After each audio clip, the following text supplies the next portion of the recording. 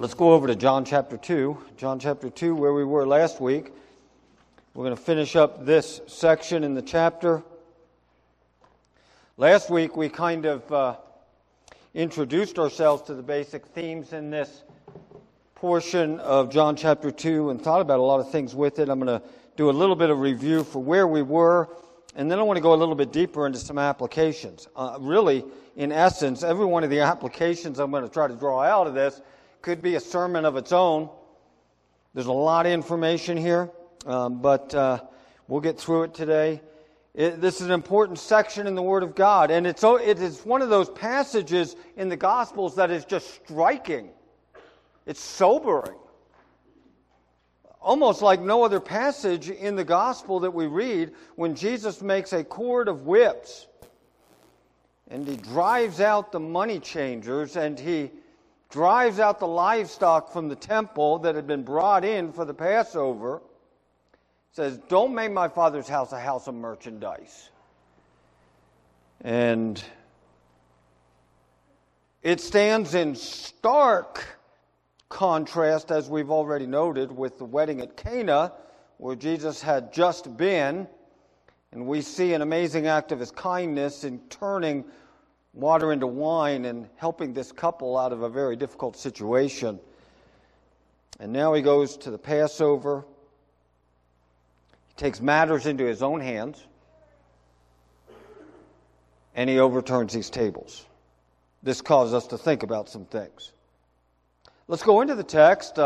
After we read the text, we'll look to the Lord in a word of prayer, and then we'll study it together today. Father, I pray that as we study your word, you would open our hearts, that you would impart to us your word in such a way that it would be living and active in our life, and it would transform and it would change us.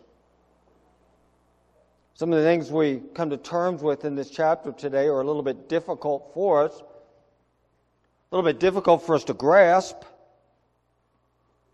Lord, I pray that you would give to us your Spirit in a way that he would give us grace to receive and to understand these truths. And so I pray in Jesus' name, amen. It is the Passover of the Jews here in chapter 2 and verse 13 that is at hand.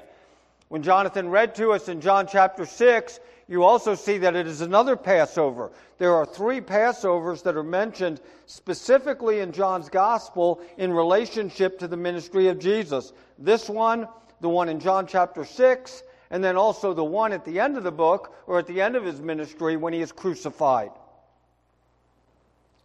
So the Passover of the Jews is at hand. Jesus went up to Jerusalem. He comes into the temple. He comes into the court of the Gentiles. Remember, the temple complex is kind of a massive thing. There is the inner courts where there was the holy place, where there is the altar and the laver. There is the lampstand, the table of showbread. Then there is the Holy of Holies, where there is the Ark of the Covenant, and the Shekinah glory of God rested there in his temple. And it is divided by a curtain. And of course, you remember with me that when Jesus dies, when he dies upon the cross, the veil of the temple was rent. It was torn in two from the top to the bottom. The Spirit of God tore it apart to show us that now access is open and we can come freely to Christ because the atonement has been paid. But he comes into the temple, and as he comes into the temple complexes, the first place that he would come as he comes into the portico would be the temple of the the court of the Gentiles. And then there was the court of the women. And then the holy place, where the priests would come and would do the sacrifice. And he comes in to the court of the Gentiles, and that court is full of buying and selling. There are sheep, and there are oxen, and there are pigeons. There are tables where there are money changers. And you remember we talked about this last week. Many of the 2 million pilgrims who would come to Jerusalem would come from other parts of the Roman Empire. And when they would come, they would bring with them their own coinage from wherever they lived. And when they would come to the Passover, they would have to trade that in order to pay their temple tax, which I think was a half shekel of silver. and they could not pay it with a Roman coin, so they would exchange it. And there was no set exchange rate, and there was much extortion, and there was much corruption. And this was going on right in the temple courts. And it is bringing disrepute upon the name of God, and it is destroying his temple among the nations. And so Jesus acts. And it tells us in the text, he makes a whip out of rope, out of cords. He drives them all out of the temple, the sheep and the oxen. He pours out the coins of the money changers, and he overturns their tables. He specifically tells those who sell the pigeons, now notice this again, we mentioned this last week, if you were poor and you could not afford a lamb, you could buy a pigeon. And there was a substitution there. And so there's some exploitation of the poor going on here as well. And specifically, he directs his words to those who are selling the pigeons, who are exploiting the poor. Take these things away. Don't make my Father's house a house of trade. And so his disciples remembered, it was written in the Psalms, zeal for your house will consume me. When it's all done and it's over, the Jews come to him. This is not the Jewish people per se. This is referring to the Jewish leaders. The Jewish leaders obviously are upset. And they come to him and they say to him, what sign do you show us for doing these things? They really want to know, what is your authority to do this? Jesus answered them, destroy this temple, 3 days I will raise it up. This is the first prediction of Jesus' death by himself. It's early in his ministry. His ministry has just kicked off. This is a reminder to us that Jesus came to seek and to save the lost. He came to die for us. He knew he would die for us. His hour has not yet come, but he knows his hour will come. Destroy this temple in 3 days, I will raise it up. The Jews then said, it took 46 years for Herod the Great to build this temple. Remember, this is not Solomon's temple. Solomon's temple, the temple that he built in the Old Testament, was destroyed by the Babylonians. And then there was another one built after the exile, but it was kind of a puny thing. And then Herod the Great comes along and he just completely renovates it, and he makes it one of the really magnificent wonders of the ancient world. And it took 46 years to accomplish this building. And these guys say, what do you mean it took 46 years to build this building? But he was speaking about the temple of his body. When therefore he was raised from the dead, his disciples remembered that he had said this, and they believed the scripture and the word that Jesus had spoken. Now notice verse 23 to 25. And these are sobering verses. These are almost more sobering to me than what we have read when Jesus makes a whip and drives out the moneylenders. While he was in Jerusalem at the Passover feast, many, remember we were talking in our catechism about what does it mean to believe in Jesus? Many believed in his name when they saw the signs that he was doing. But Jesus, on his part, did not entrust himself to them because he knew all people. And he needed no one to bear witness about man, for he himself knew what was in man. There's a play on words in those verses. It said, many believed in Jesus. And then in my Bible, in the ESV, it says, but Jesus was not entrusting himself to them. That word there, to entrust, is the very same Greek word as is used in the previous verse talking about faith. So what John is telling us here is this. There were many people that were believing in Jesus, but Jesus was not believing in them. There were many people who were trusting in Jesus, but Jesus was not trusting them. And then I got to ask myself, what does that mean? They saw the signs that he was doing, and they were amazed. And they believed in him. So what does it mean to believe in Jesus? In a way that Jesus doesn't believe in us. And what does it mean to believe in Jesus in a way that we are eternally saved? Now, it's very interesting. From this point on, going into the letter, we're going to see the word believe, believe, believe, believe, time and time again. We're also going to see Jesus revealing this truth that he knows exactly what is in man. So in the next couple of sections of the book, the first thing we're going to see is Jesus knew exactly what was in Nicodemus. Nicodemus was a religious leader.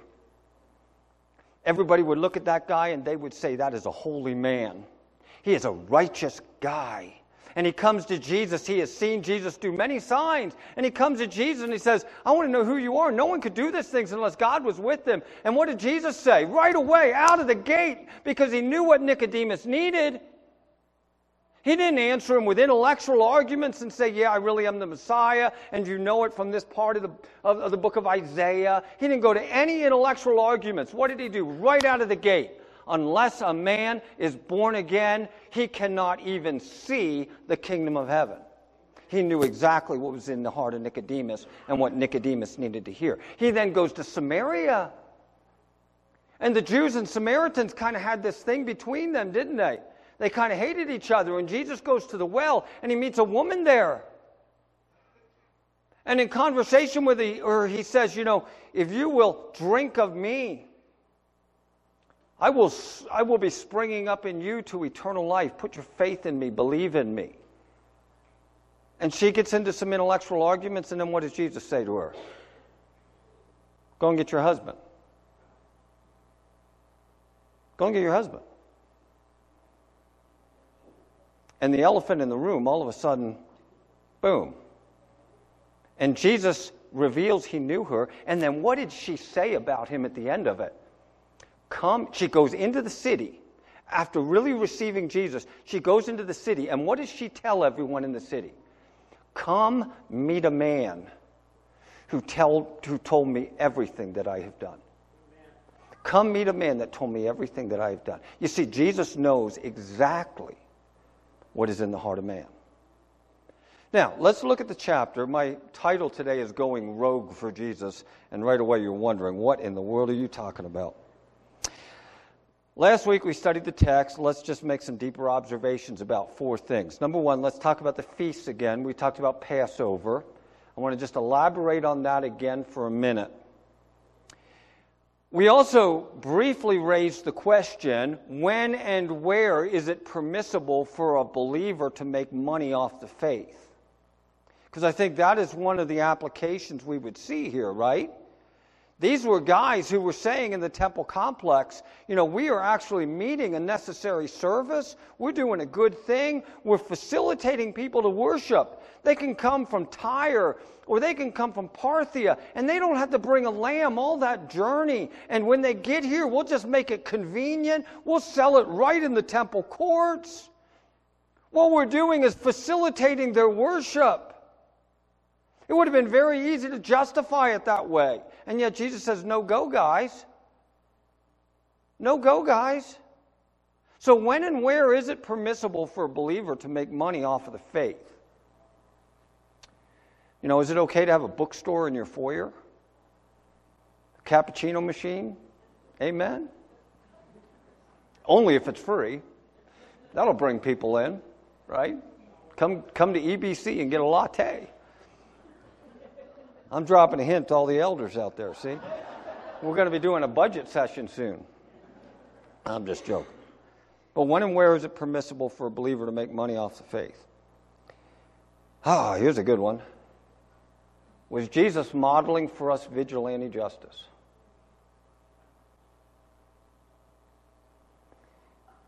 Is he telling us it's okay to go rogue for Jesus? To see injustice in the world, to make a whip? And to deal with it? Is Jesus setting that kind of example? We look to the example of Jesus in many things in the Gospels, don't we? And we say we should be like Christ. So when we see injustice, should we go burn down an abortion clinic? Should we take it into our own hands and act? Why or why not? Let's think about that for a minute this morning. And then let's think about signs and wonders and faith. And let's think about true faith. So we got kind of a big list there, so let's get moving. Remember, there were 4 major convocations of Israel. All of them are predicated upon the Jewish Sabbath. I don't want to go back through everything I talked about last week, but let's just think about what they were. First of all was Passover.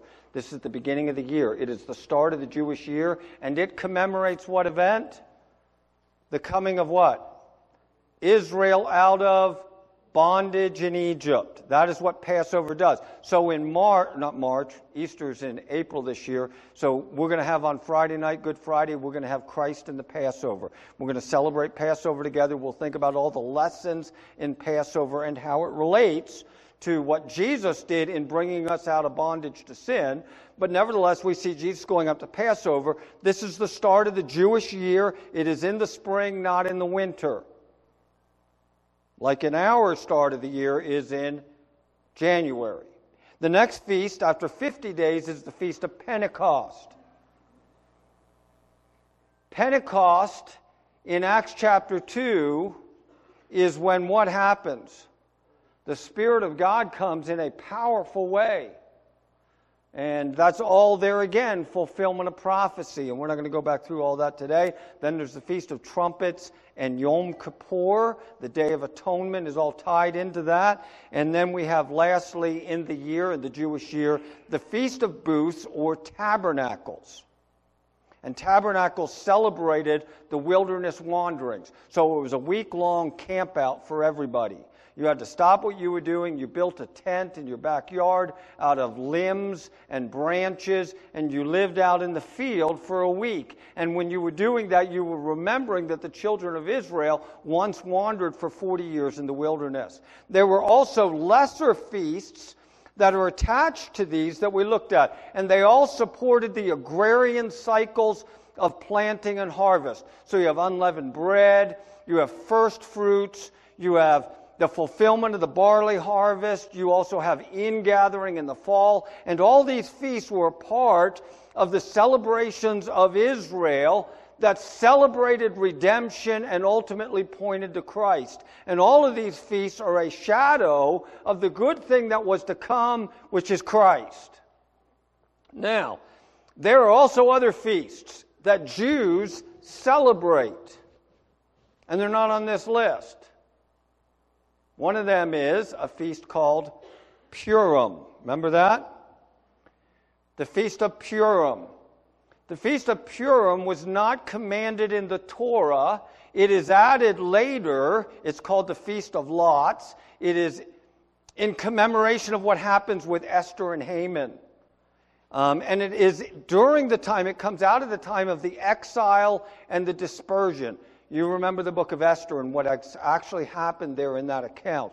The Feast of Purim happens, I think, this year on March 7th and 8th.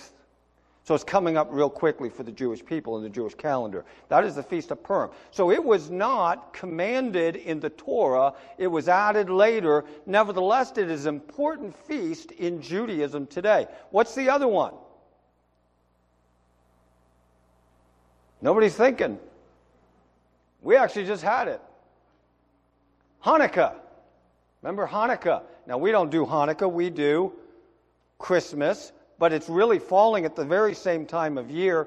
And it is the Feast of Lights. And it comes out of the Maccabean period, or the intertestamental period between the Old Covenant and the New Covenant. And it was about the time of the Maccabeans and how they drive the Greeks out. They once again purge the temple, and they dedicate it to the Lord. So many times it's also called the Feast of Dedications.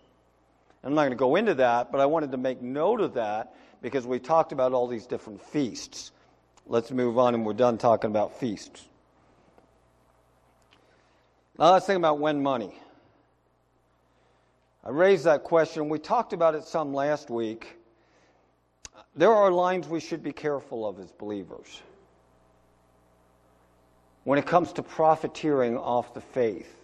Now, we talked last week, and I mentioned this. I do not believe it is wrong for a Christian to make money off of the intellectual property of books or music that they may do for the Lord. Okay, now that's not wrong. That's intellectual property. So a believer writes a book and he sells it. That's not what we're talking about here in this text. But there are lines that we should be careful of, isn't there?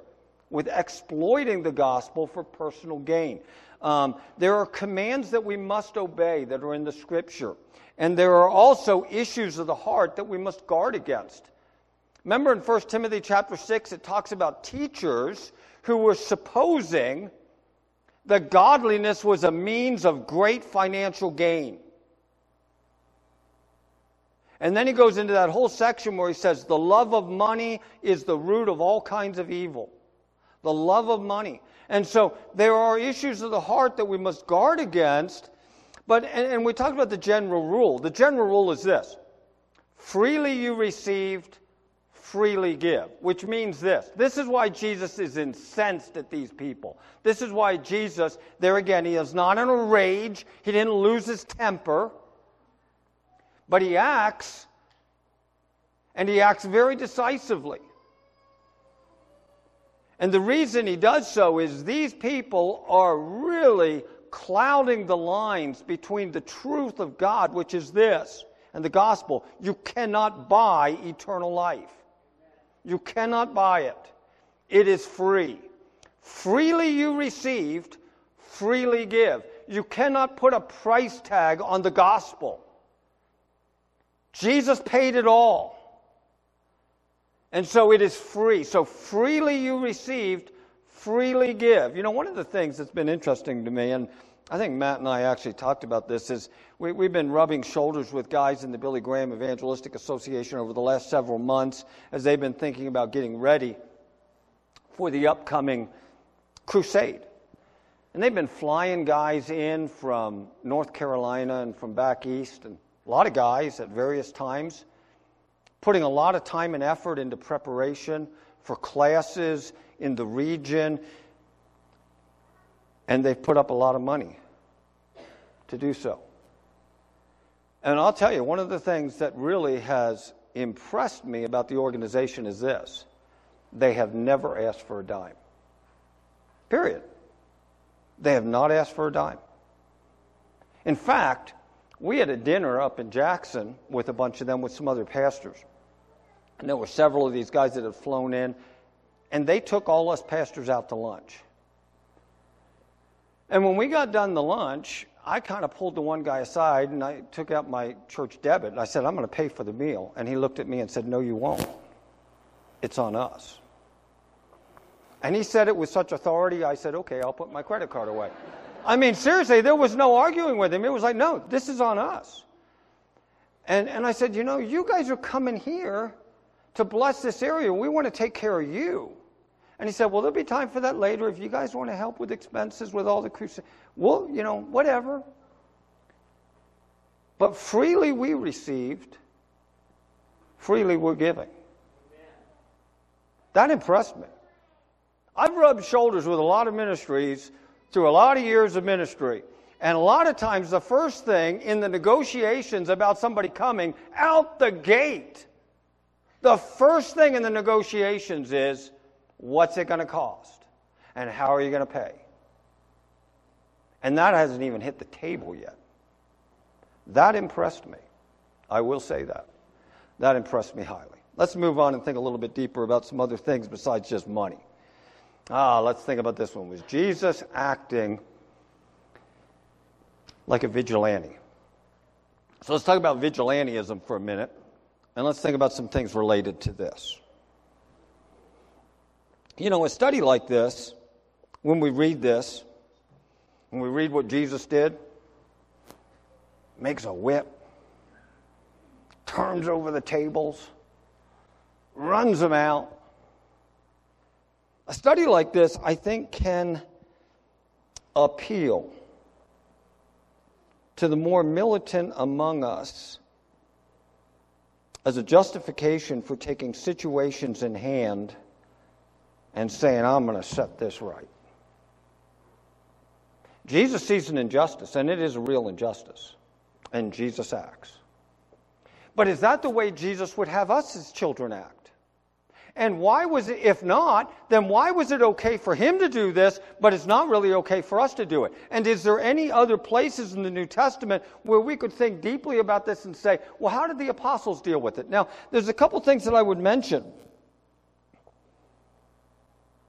Jesus does this. Do the disciples help? No.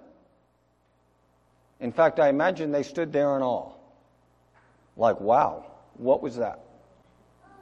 Jesus did it. It is a unilateral action by Jesus. So the question is, would it be wrong to do something similar as just a normal believer in Jesus when we see injustice? Now, what is a vigilante? Let's think about it quickly. What is a vigilante? A vigilante, when we use that word, is someone who kind of takes it upon himself to fix a situation. He sees something going wrong and he's like, this is not right, and I'm going to deal with it. And so he steps into it and he takes it upon himself. Many times, there's also anger and vengeance that is a part of the equation when somebody steps out and acts like a vigilante. A vigilante has no proper legal authority. No proper legal authority. Another thing that a vigilante does is he skips due process. He becomes the judge, the jury, the executioner in whatever he's dealing with. And it is also always limited by his knowledge of the situation and his personal notion of what is right and what is wrong. And so when someone acts as a vigilante and they take it upon themselves to seek to rectify an injustice by kind of acting outside the law in order to do so, in trying to fix an injustice, they actually become unjust. Now, there's a lot of places we could go to think about this. We could go to Romans chapter 13. We could talk about governing authorities and how they are given the sword. But I think one of the important things for us to think about is the reason Jesus did this was actually to assert that he had the legal authority to do it. It was what? His house. It was his house. And he had the legal authority, and he is showing his sovereignty over the temple, as it says in the prophecy that we looked at last week in Malachi 3. The messenger of the covenant will come quickly to the temple, and he will sit as a refiner and a purifier of silver. And so he is fulfilling that prophecy, and that is why this is such a creation of like, what are you doing? Do you have the authority to do this? But Jesus is not acting as a rogue vigilante who just sees injustice and he's just going to fix it. No, what he is doing is he is showing the people of his day, and even us today as we read the scripture, that he is sovereign over his house. It is his house.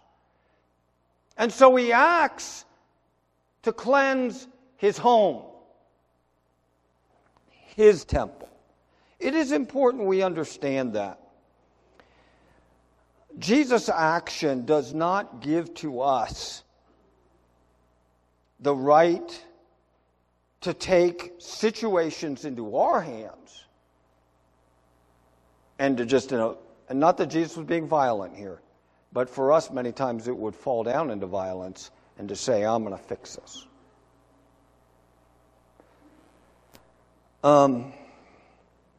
Jesus obviously was moved with indignation when he saw what was going on.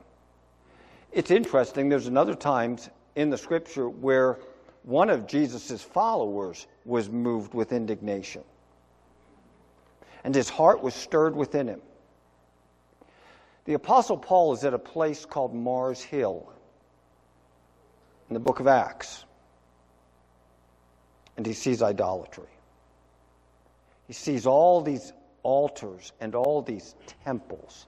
And it tells us his heart was stirred within him. Did Paul say to all his followers like Timothy and Silas, tonight we're going to come back to the Areopagus and we're going to knock down all those altars to those false gods? Is that what he did? No, what did he do? He was moved with indignation, and you know what he did?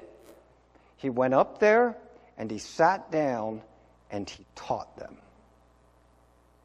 You see, the authority that God has given to us as children is not to take matters into our own hands to try to cleanse things and to rectify injustice. The authority that God has given to us as children is to take the Word of God and to teach it in situations when there is injustice. And to confront the injustice with the Word of God, not with our own actions. Our own actions always just cloud it. Our own actions bring actually dishonor on the cause of Christ. It's always a dishonor on the cause of Christ when a Christian says, I'm going to fix this mess. I'm going to take it in my hands and I'm going to do this. And what happens? The whole thing blows up and it's in the news and it's a bunch of garbage. But when a Christian sees injustice, maybe it is racism, and he goes and he takes the Word of God and he stands and he teaches this is wrong, and he proclaims the Word of God in that situation, God is honored by that. And so it's very important we understand this. You know, was Jesus acting as a vigilante? They were exploiting the poor. There's no doubt of that. But Jesus was not simply acting to rectify that injustice. He was seeking the honor and the glory of his Father. And so he cleanses the temple. Now, let's think about signs and faith. We're moving along. Let's go down in the text. In the text, the Jews say to him, "What sign do you show us for doing these things?" Now, remember the word sign. There are 3 words in the New Testament that speak of a miracle. One is the word miracle or a dunamis, a power, a mighty act of God. The other is a wonder. Sometimes it's called a wonder. And that is just talking about what happens when a miracle happens. Everybody just is in awe or in wonder. It is a wonder. And then there's also the word a sign. That when Jesus did a miracle, when the apostles did a miracle, they were doing a sign. It was there to confirm something about who they were, that they were a spokesperson for God, that Jesus is God. He has the ability to do a miracle, and he is revealing that he is God in the miracle. And so it is a sign. And so they see these signs that he is doing, and they come to him, and then they say to him, "So give us another sign. Give us a sign that you have this authority." And he doesn't do a miracle. He just says to him, "Destroy this temple, and in 3 days I'll raise it up." They don't know what he's talking about. Actually, that is one of the things that is brought up at his trial as a reason that he should be crucified because of what he says here. They say it took 46 years to build this temple. Can you raise it up in 3 days? He's speaking about his body. Then we get down to verse 23. When he was in Jerusalem at the Passover feast, many believed in his name when they saw the signs that he was doing. But Jesus didn't trust them because he knew what was in them. Now, one of the questions that I bring to this thought is, why are signs sometimes spoken of in the Scripture in a favorable light as contributing to somebody's faith? And then at other times, a sign is spoken of in a negative light as being an obstacle to someone's faith. So look with me just in the Gospel of John. Let's run through this. We just read chapter 2, verse 18. We read verse 23. Go with me now to chapter 6. Now, Jonathan read this morning, and I want to draw our attention This is why I had Jonathan read this in the scripture today. It tells us in verse 2 of John chapter 6, there was a large crowd that was following him. Why are they following him? Because they saw the miracles that he was doing. They saw the miracles that he was doing, and they are following him. In John chapter 2, there are some who are believing in him. Why are they believing in him? Because they saw the miracles that he was doing. And then down in verse 14, after feeding these people with this small lunch that the boy has, when the people saw the sign that he had done, they see this miracle. They said, this is the prophet who is to come into the world. And perceiving that they were about to come and take him by force to make him king, what did Jesus say? Yeah, let's do it. Let's go knock down the Romans. What did Jesus say? Bye-bye. And he just kind of whisks away and he leaves. Because he sees that there was a duplicative motive in what these people are doing. But then if you go over to chapter 20, go with me to chapter 20. We looked at this at the beginning of the study. In John chapter 20, the scripture says this. In verse 30, Jesus did many other signs in the presence of the disciples that are not written in this book.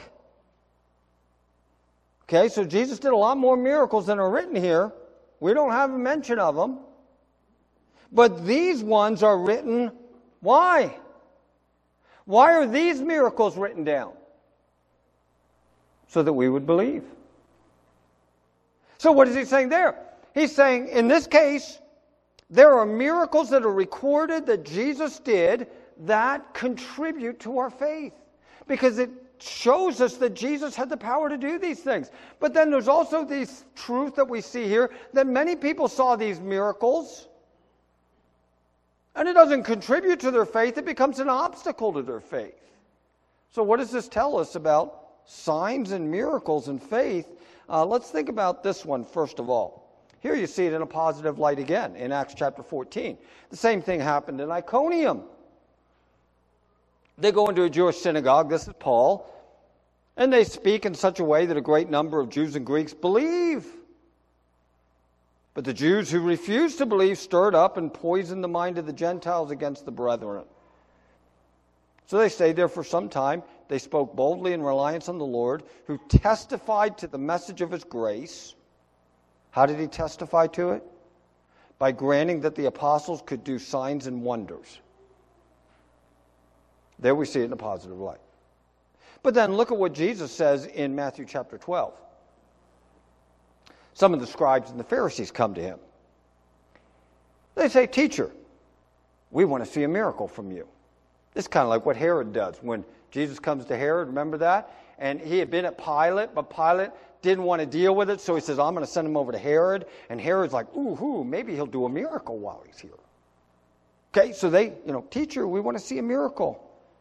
He answered them, "An evil and adulterous generation demands a sign. No sign will be given to it except the sign of the prophet Jonah." So what's the prophet Jonah's sign?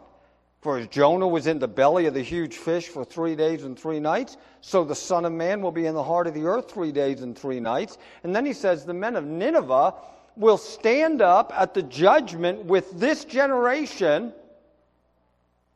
Now think about what he's saying here. These are pagan Assyrians. And he's speaking to Jews.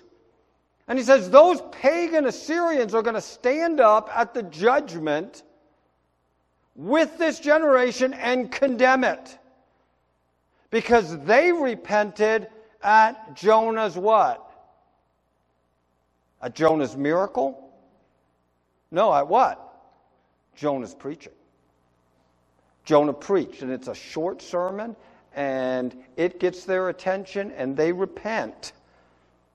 And look, something greater than Jonah is here. The queen of the south is Queen Sheba from Ethiopia. Queen of the south will rise up at the judgment. It tells us she was born again. She will rise at the judgment with this generation, and she will condemn it. Why? Because she came from the ends of the earth to do what? To hear. To hear the wisdom of Solomon. She didn't come to see Solomon do some miracle. She came to hear. Now, there is a truth that I want to draw out from this text. If you look back at it, he says, when they ask, would you do a miracle? He says, an evil and adulterous generation demands a sign. He is not there saying they are evil and adulterous because they want a sign. He is saying this: they are evil and adulterous in their heart. I'm not going to do a sign because that is what they are. They are demanding a sign from me, but they are evil and adulterous. Their heart is evil. I am not going to increase their condemnation and their damnation by doing a miracle that will only damn them deeper. They are evil and they are adulterous. I will not do a sign. So, now, when we think about this, let's bring it together. In 1 Corinthians chapter 10, it says this, chapter 1. Where's the philosopher? Where's the scholar? Where's the debater of this age? Hasn't God made the world's wisdom stupid? For since in God's wisdom the world did not know God through its wisdom, God was pleased to save those who believe through the foolishness of what? The message that is proclaimed. Jews ask for a sign. Paul is obviously referring to Matthew chapter 12. The Greeks are looking for wisdom. But we preach Christ crucified. That is a stumbling block to the Jews because they want to see a show. And it is a foolish message to the Gentiles because they want something that's erudite and wise. The message of the cross is simply this: Jesus died for your sin. Trust in him. And that kind of brings us to this concept then, I'm going to go on, of true faith. We believe in Jesus. Jesus doesn't believe in us. Have you ever heard the foolish malarkey sometimes where somebody says, oh, God's really believing in you? You know, he believes in you. No, he doesn't. He doesn't. He knows you. He knows me. He knows I'm a ruined sinner. He knows my heart is deceitful above everything else that it is. You know, I got kind of some good parts in my heart, but above everything else that my heart is, it is deceitful and it is wicked. And it deserves damnation. Jesus is not trusting me to save myself. Jesus is not trusting me to put my trust in him. Jesus is not trusting me to keep on believing in him. That's why he gave me a spirit. Jesus doesn't say, you know, you're not going to be able to pluck yourself out of the Father's hands. No, what does he say? No one can pluck you out of the Father's hands. Why? Because Jesus doesn't trust us. We trust him. Now, he does entrust things to us. He entrusts to us the gospel. And it is required of stewards that a man be found faithful, trustworthy. But the important point here is this. Jesus doesn't trust you, you trust him. When I read this, my mind immediately jumps somewhere else in the New Testament. Jesus knew what was in there. And my mind jumps to another very scary passage at the end of Matthew's Sermon on the Mount. When Jesus at the judgment, and there's people before him, and they're saying, in your name we did wonderful works. In your name we did this. In your name we did that. And he says to them, depart from me. I never knew you. By every appearance, they believed in Jesus. By every appearance, they were doing everything that God required of them. By every appearance, they're in the church. They probably come in a three-piece suit, wear wingtip shoes, carry a big study Bible. I didn't know you. I didn't know you. Why didn't he know them? Because they were trusting in what they did, not in what he had done. They were trusting in what they had done. In your name we did all this stuff. I never knew you. We are to believe in Jesus. As we get into chapter 3 and we talk about being born again, we're going to see this repeatedly. John chapter 3:16. It's at every Super Bowl in the end zone, right? God so loved the world, he gave his one and only Son, that whoever believes in him should not perish but have eternal life. But we have to wrestle with, what does it mean to believe in Jesus? It does not mean to just know in your head certain things from the Bible about what he did and who he is. It means to entrust yourself completely to him and to throw yourself completely upon his grace and upon his mercy and to trust in him and him alone for your salvation. So that's where we go. Jesus knew what was in Nicodemus. Jesus knew what was in the Samaritan woman. Jesus knew what was in the guy's heart who was laying on the blanket by the pool of Bethesda. And we'll see all these stories. And he was not believing in them, but some of them truly believe in him, and they are saved. My friend, he knows what's in your heart. And he's calling it out. And he wants you to turn from your sin and to turn to him and to truly believe.